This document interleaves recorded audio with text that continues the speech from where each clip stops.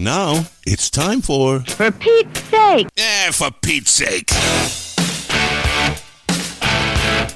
As we get older, we have a tough time sleeping, unless you're Lisa. How many hours on average a night do you sleep? On average? 8! Every night. Yeah. 8 hours. It's unbelievable.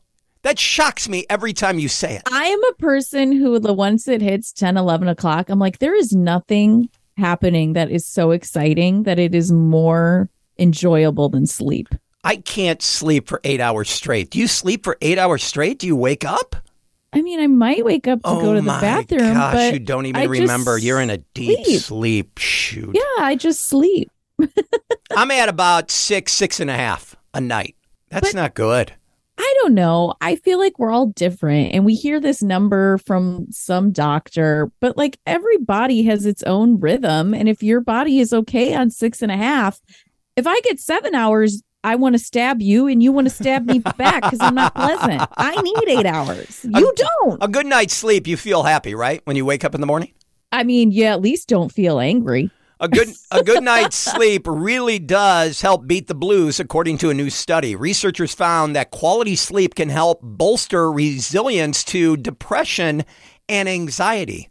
Why'd they have to do a study on this? Really? Because you know why? Your brain literally processes everything that's going on throughout the day, and the waste product goes out, cleaning stuff out, man.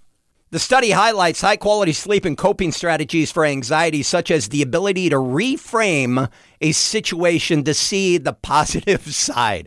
How many times on this show have we said, all right, hold on, we got to reframe? Reframe. Wasn't that our word for 2023, one of our words, reframe? Mine was surrender. York University researchers found that better sleep quality was associated with fewer symptoms of both depression and anxiety. A good night's sleep does help. Man, it's so true. Yeah. And when you I feel like when you have bad sleep, you wake up and you're already at a deficit. Yeah. So then when you go downstairs and you drop something on your foot, you have less patience to deal with it, and then the coffee maker doesn't work. And then you get stuck behind a train on the way to work. Everything just seems harder because you're already just beat. I want you to think back to college. We all took easy blow-off classes when we were in college to fill credits, right? You mean rocks and jocks? I think I took cooking and reading just to get some credits. Well, I got one for you. You ready? Okay. Arizona State University has announced a course on the social psychology of Taylor Swift. Lord. Okay. Alexandra Wamley will be teaching the course titled Psychology of Taylor Swift, Advanced Topics of Social Psychology at ASU for a semester this fall. Okay, so what it sounds like to me is that this was an advanced psychology class and they threw in the name Taylor Swift so people would sign up for it. You know what I mean? The course is basically using Taylor Swift as a semester-long example of different phenomena, gossip, relationships, revenge. Yeah. Wembley told the university news site, this class is not a seminar on how much we like or dislike her. We want to be able to learn about psychology. Why do we feel the way we feel? You're right. That's so true. The course will discuss what psychologists can learn by connecting themes from the singer's different albums. Okay. Would you like Taylor Swift? If you were in college, would you say, no, it's got Taylor Swift in the title?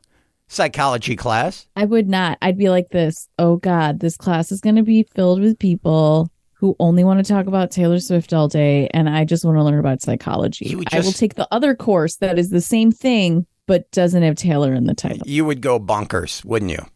I would go bonk. I just don't understand. I guess I'm missing that thing in my life, in my brain, where I can be obsessed with one thing and it brings me so much joy. I wish Taylor Swift brought me as much joy as she brings other people. I wish Bruce Springsteen brought me as much joy as he brings you. I love him just so don't much. care. I love him so much. We've been talking about Charlie McMurray going away to college for his freshman year, and I want you to listen to this. How weird is this mom? Okay. Uh-oh. Mom gets backlash for staying in sorority house with daughter during rush. Oh, no. Why? Who allowed that? One of the perks of college experience is freedom. Students love the idea of being able to do whatever they want whenever they want. However, some think one mom took her support to an invasive level, putting all her daughter's roommates in what might be a seemingly uncomfortable situation. The mom roomed with her daughter during her sorority's rush week to help around the house. So she was trying to be like the sorority house mom, which they already have. They don't need you. Go away. Your college days are over. TikTok mom Jamie Pleger posted a video to her account and received mixed emotions and backlash on the lengths she has taken to help her daughter. In her video, Pleger discussed that she had been rooming with her daughter in her sorority house to help clean and prepare lunches for the girls during rush week. That line right there, you know she's bonkers. She's crazy. She moved into her daughter's sorority house thinking that she was helping her on the college campus. I just can't believe the sorority allowed it. Like, do you feel like the sorority would just let your sister move in? They'd be like, no, she's not a part of the sorority. So why? Because it was a mom, they felt pressured into letting this happen. You think the mom pushed her way in? You think this mother is a little I don't think overbearing? a bunch of 19 and 20-year-old women opened the door and said, hey, mom, can you come make us sandwiches and oversee our rush week? No. And watch my daughter if she's drinking or not?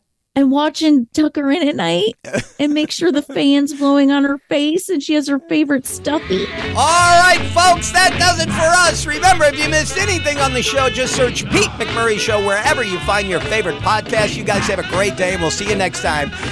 Bye-bye. Oh, bye.